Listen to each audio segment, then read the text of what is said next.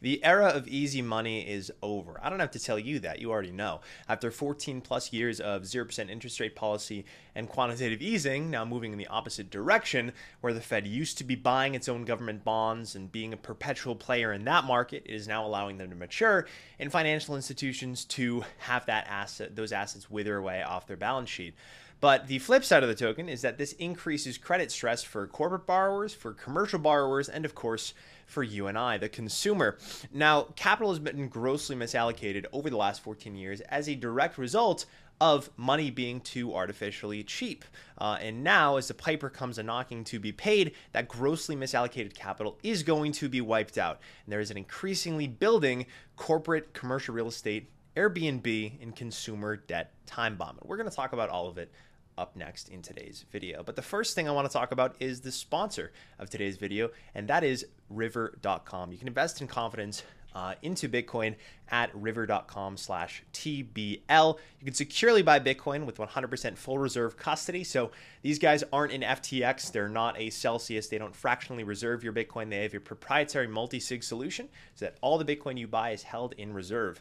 And you can even enjoy zero fees when you set up a dollar cost average order. You can enjoy a fully hosted Bitcoin miner too, completely hassle-free if you want to get on Bitcoin mining, but you don't want all the hassle of setting one up. Again, invest in Bitcoin with confidence at river.com/TBL. Now, let's dive into it. The first thing we're going to talk about is corporate bonds and loans. So, corporate bankruptcies, they've begun rising in 2023. That's not good. They had a nadir or a trough of 25.4 in early 2022, and the Bloomberg Corporate Bankruptcy Index has now risen to a staggering 73.7 at the time of this video. That's absolutely insane, right? Of course, it's risen very high. Now, this index, it can go a lot higher, right? We're really just at the early phase of recession, but the credit contraction beginning here and bankruptcy starting to rise at the margin tells us that it is just beginning. And of course, when companies go bankrupt, they're officially declaring that they can no longer pay down their bond and loan obligations. Now, how many companies are like this? Well, there is a total of $590 billion in corporate debt that is at risk of not being paid back to banks and to corporate bondholders. That's not good at all. Take a look at this chart here. This is your visual for it. Now, this is called distressed debt. This just means bonds that are trading at a 1,000 basis point spread or more, and loans that are trading at a 1,000. Those are bonds that are trading at 1,000 basis point spread, and loans that are trading below 80 cents. So that is considered distressed. Very low likelihood that they'll be able to pay them back. And the lion's share of this debt, arguably, is going to end up in default. And before that, of course, it ends up delinquent or late. Now you have loans and bonds that are 30 days late on a payment, 90 days late on a payment, and then, of course, official default. Now, as businesses tighten their belts, banks, of course, are extending less credit into the real economy as lending standards rise, thanks to the Fed's tightening. And eventually, less credit gets extended into the real economy as a result of that. And that's what's called a deleveraging. Now, that can happen in one of two ways. The first way is through voluntary repayment and then downsizing your business so you don't rely on as much debt, or through default. And that's the more cataclysmic way. Because if you voluntarily repay your loans, the lender is made whole and they just back away from markets. They don't actually take a huge loss, right? They're not taking a big loss. But if you default on a payment obligation and don't pay it down in full, that's when lenders take a huge hit, and that's when banks can go belly up. And then it's up to the Fed to save them. So that's the amount of distressed debt that's in the economy. One other disconcerting thing is, okay, so how much of these junky borrowers, these bad borrowers are in the economy? Well, we call those borrowers high yield borrowers, or you've heard it probably as junk debt. Now, junk bonds and leveraged loans, which are, of course, two parts of the debt market, again, reserved for those that are less creditworthy, more likely to default. That has doubled from 2008, which was at $3 trillion, roughly speaking.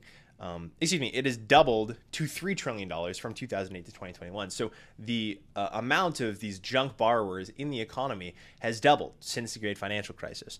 A big explosion of junk debt relative to the size of U.S. economic activity is not good, right? Ultimately, you want more creditworthy borrowers so that they can weather these times where lending standards are tight. If you have junkier borrowers, you have a much higher proclivity for those people to default, for lenders to experience those huge losses and then go belly up. And this isn't just an issue here in the United States.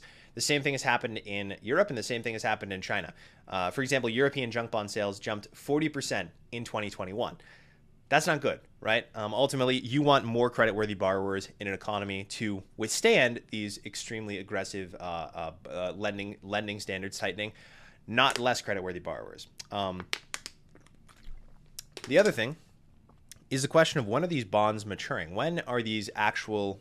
When is it that we are going to experience these this occurrence of all of this debt maturing, and then of course companies that won't be able to stomach it backing away, either paying down their debt and not taking on as much, or voluntarily defaulting. 40% of junk bonds coming due in the next 2 years, right? And that's $785 billion worth of global junk debt is that's coming due, is issued during the pandemic, and it's going to come due through 2024 through 2026. And so the next 3 years, or the next 2 years and however many months, is going to be the time when you start to see companies that can no longer finance their debt at these high rates back away. And when they don't have the debt, when they can't finance their operations, they scale back in their operations in the form of selling assets and firing people. And that's when you see the real economic recession take hold. And now we're already seeing the actual issuance of junk debt crater. We're already seeing companies who can't afford these rates issue much less debt. Take a look at this. The junk bond index, the average maturity has fallen, right? Junk debt issuance from companies is cratered, totally cratered. And this is the exact same thing that happened in the lead up to the great financial crisis, to the 2001 dot-com blow up, and so on and so forth. When rates get high, companies that are less creditworthy and have a far lower ability to pay down their debt, they don't issue as much. And that's exactly what we're seeing right now.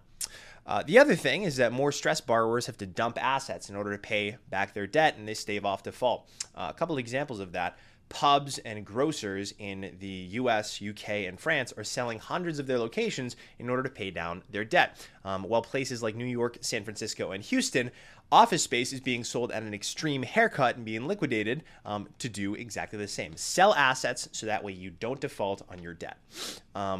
So there are 120 major bankruptcies, and major bankruptcies are corporations with at least $10 million in liabilities. And of course, remember, bankruptcy is officially declaring that you are no longer able to pay down your debt obligations, that have occurred in the US alone so far in 2023.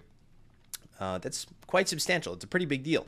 Only less than 15% of the $590 billion in distressed global debt has defaulted so far, which means that roughly $500 billion in debt is still at risk of not being paid back to lenders. Now, if we take a look at this other chart here, this is total corporate debt maturing. Now, it's not just the junk debt that we talked about, but it's total corporate debt maturing. And about $230 billion of this debt matures through the rest of 2023, $790 billion in 2024, and the meat of this refinancing for all corporate borrowers is going to occur in 2025. So this is where the moment of truth is, right? What companies can survive, how many can't, and how many employees do they have to lay off in order to make ends meet? Ultimately, companies that cannot survive a jump from 2% to 8 to 10% interest rates will die, and that's a fact. So ultimately, Moody's, right, this ratings agency, they conservatively expect defaults to peak at 5.1% by April 2024.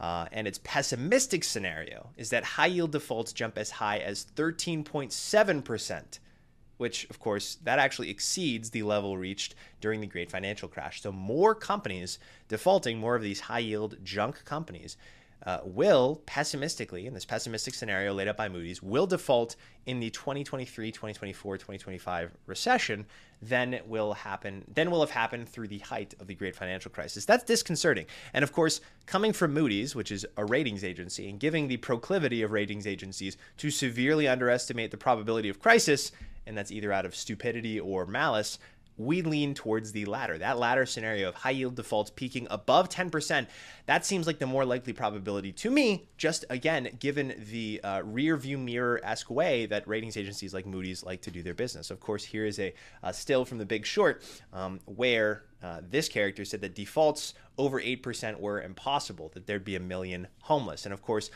default levels and the level of crisis within an economy is always underestimated. This happens every single cycle.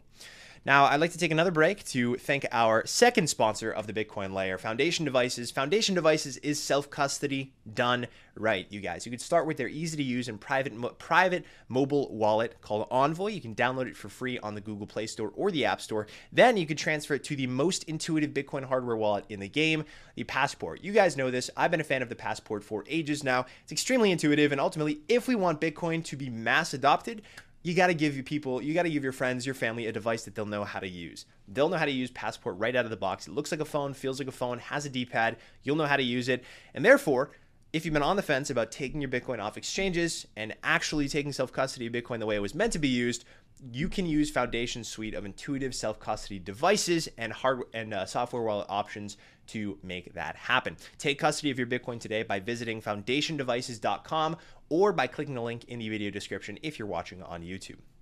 And now let's get back to the analysis of the corporate debt situation. So now let's move into commercial real estate. We talked about corporate debt, and ultimately this entire video is just about the fallout ultimately of these rate hikes. We've had like this 15-month grace period where the Fed hiked interest rates, but now there are actual lags, 15 to 18-month lags on average, between when those rate hikes actually translate into tight borrowing. And now we are at the phase where tight borrowing is rearing its head. And so the question that we're answering in this video is, where is that going to occur and what's the fallout going to look like?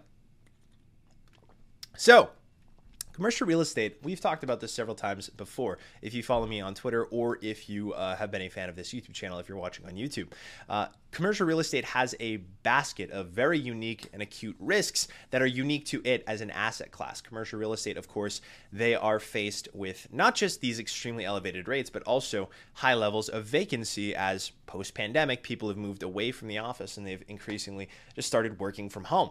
I know that I am currently working from home.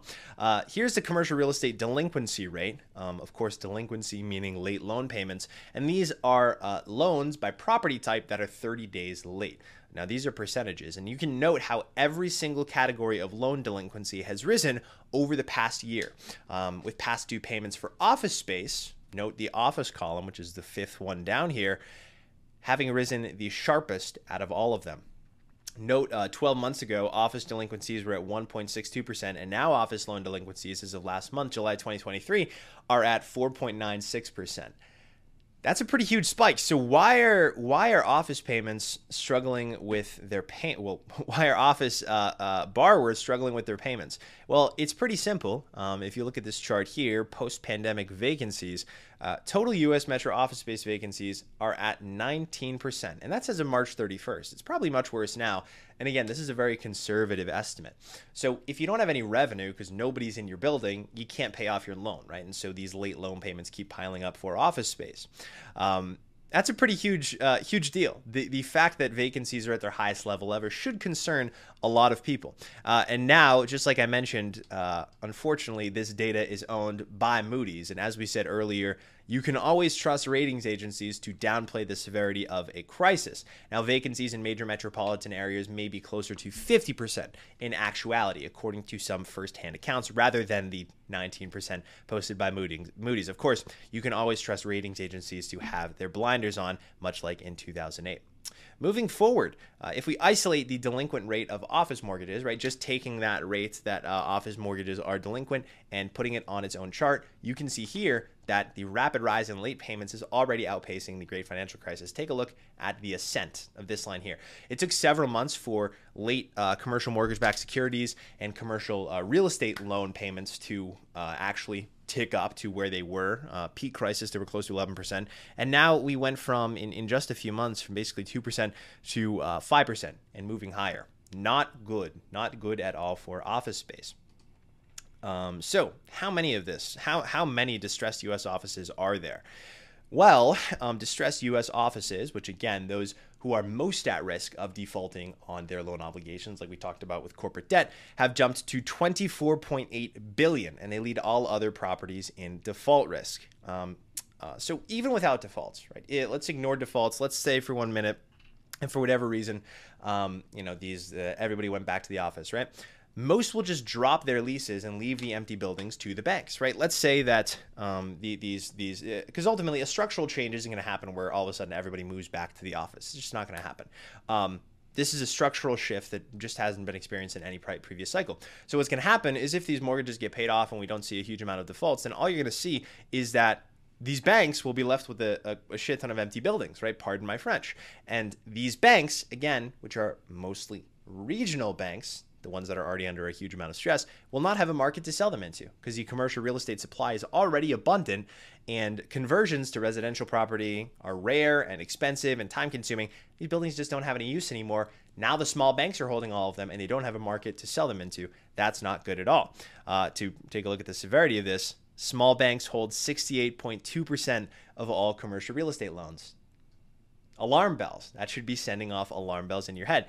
They have 1.9 trillion in the commercial real estate loans. They're responsible for 1.9 trillion of the total commercial real estate lending today, whereas large banks, your Citigroups, Bank of America, JP Morgan, etc., are responsible for just 0.89 trillion.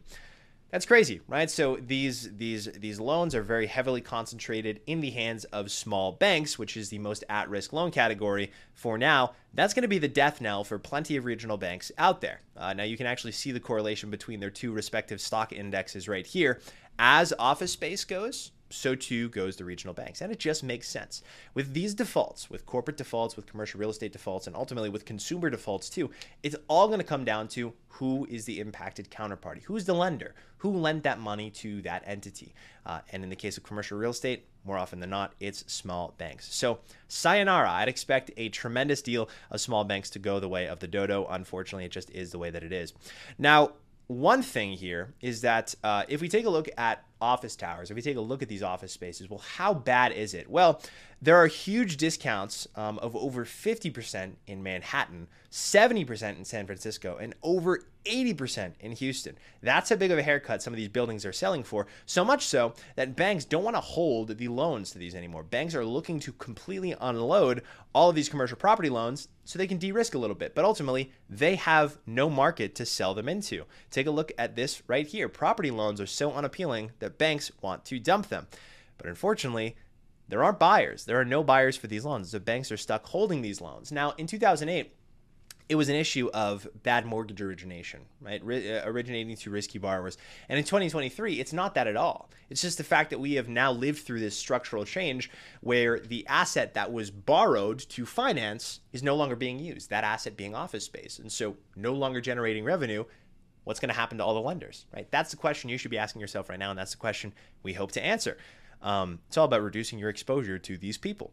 Ultimately, the rules of the game have not changed, right? Now there is a swath of unsellable mortgage bonds, not for the same reason as in 2008, for an entirely different reason, but the reality stays the same. These mortgage bonds are unsellable, they're held by banks, and ultimately the cash flows will only continue to dry up as these office spaces need to refinance their debt and they reach the end of their maturities. To illustrate just how bad it is, and of course, the company we work is terrible. It has its own unique set of circumstances that make it uniquely terrible. But of course, it is a firm that has a great deal of office space. To take a look at just how much investors are trying to get out of Dodge when it comes to office space, WeWork's bonds now yield almost 90%. For context, they were sold at 8.4% in 2008. And they now yield almost 90%, which is basically trading at default levels. Basically, this is saying WeWork's not going to make it until the next year or the following year. They're done. And this is just a small preview from, a uniquely terrible commercial real estate firm about just how non-existent the demand for commercial real estate debt is. These entities are quietly unloading commercial real estate debt from regional banks. Ultimately, regional banks do not want any of this debt on their books. They don't want it, and it will soon turn into a rush for the exits. If you'll recall this scene here from The Big Short, Brownfield Fund, this guy trying to unload a boatload of commercial mortgage-backed securities onto a willing and able buyer. In this case, it's going to be commercial mortgage-backed securities for office space. So the last thing that I want to talk about today is the AirBNB bubble, or the Airbnb bubble, however you'd like to say it. Obviously, we've talked about corporate debt. We've talked about this commercial real estate debt. Let's talk about Airbnb. So Airbnb is an interesting case. Ownership for Airbnb has kind of exploded in popularity over the last several years. It ramped up following 2020 as travel started to pick back up and low-rate borrowers, which were led on by social media gurus, sought to capitalize on the passive income craze. But it turns out there's no such thing as passive income. It's all just one big carry trade with a different name. Of course, a carry trade is when you borrow at a low interest rate to invest at a high interest rate.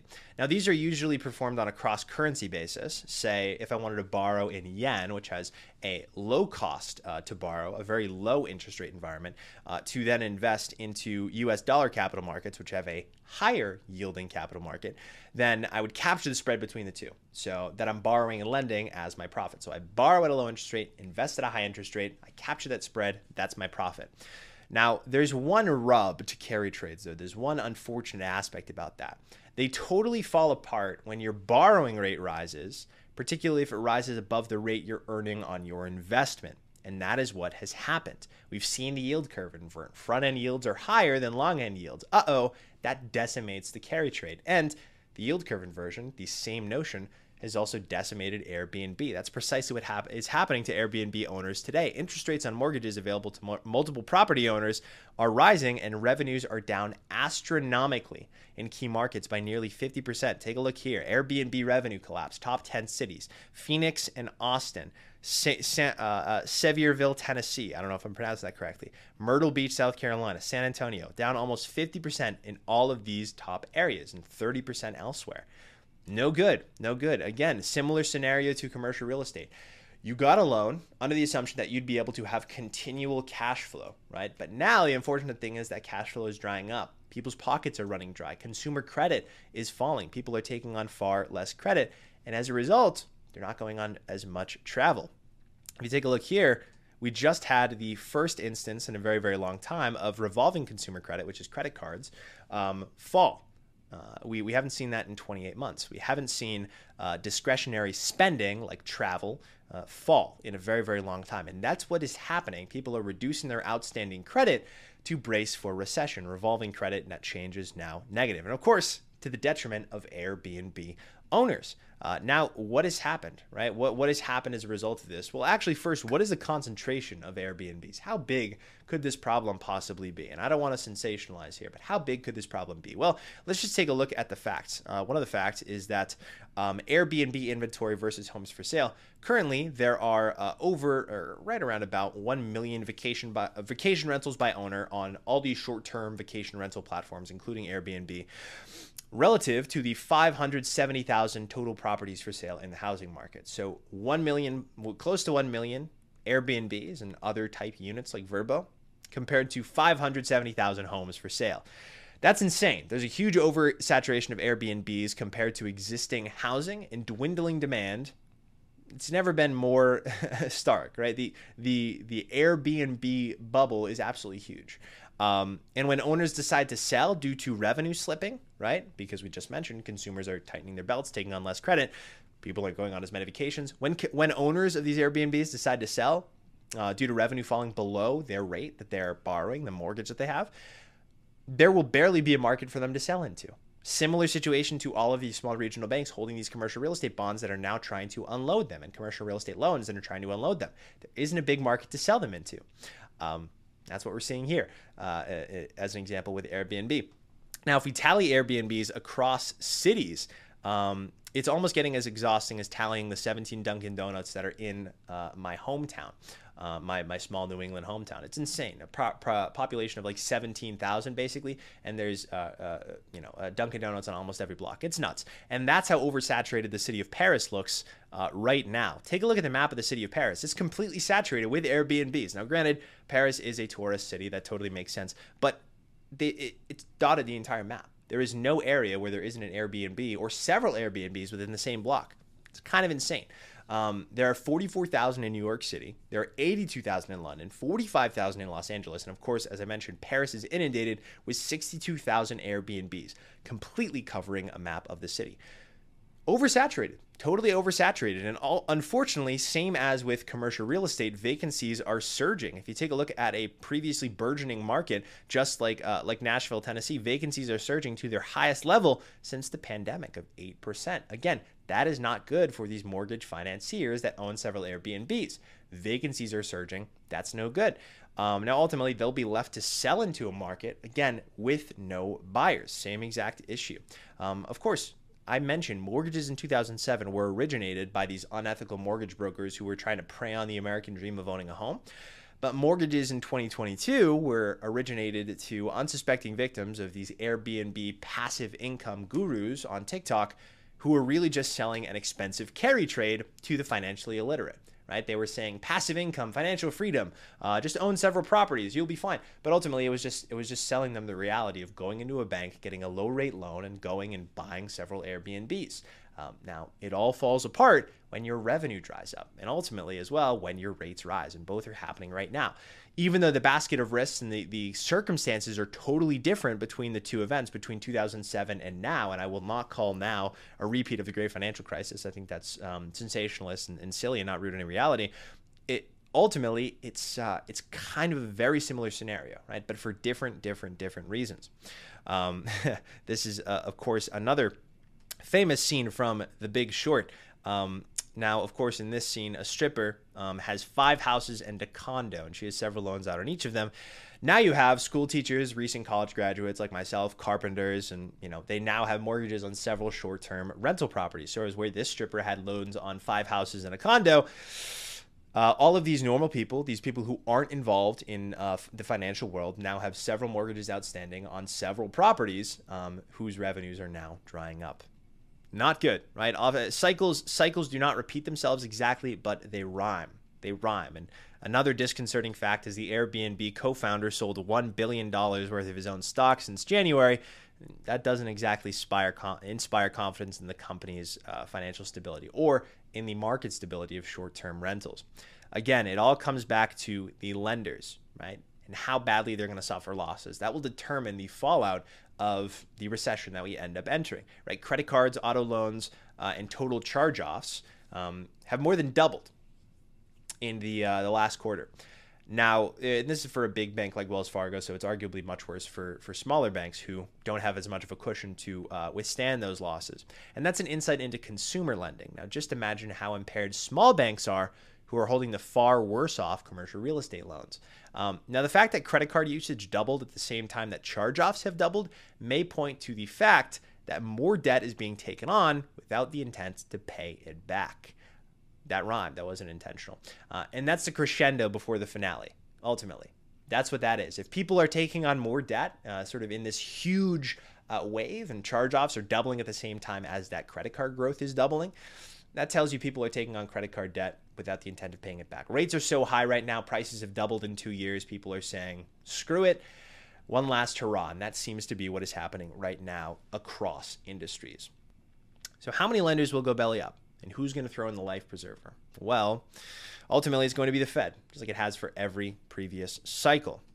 When we take a look at several of these lenders, including Capital One, PNC Financial, Fifth Third Bancorp, all of them have had their debt rating outlooks cut by Moody's Investor Service, citing several sources of strain. Now, again, we're talking Moody's, so chances are they're late to the party and they're underestimating it.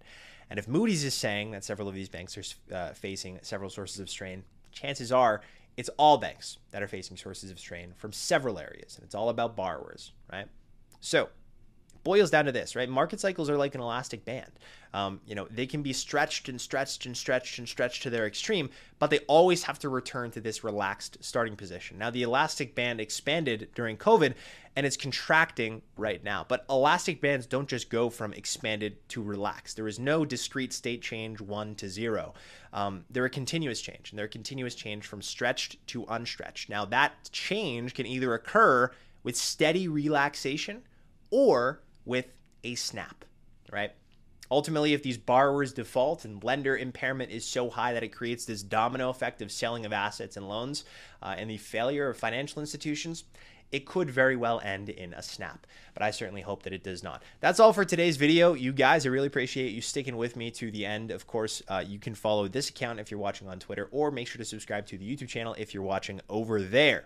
Now, a special thank you to our sponsor, River Financial. Of course, River is the Bitcoin exchange of choice for the long-term investor. You can securely buy Bitcoin with 100% full reserve custody, enjoy 0 fees on recurring orders, and even buy a hosted Bitcoin miner totally hassle-free, you guys. I use River. I'd highly recommend it. And today, you can get $5 free when you buy $100 in Bitcoin at river.com/TBL. Invest in Bitcoin with confidence. Go to river.com/TBL or click the link in the video description if you're watching on YouTube.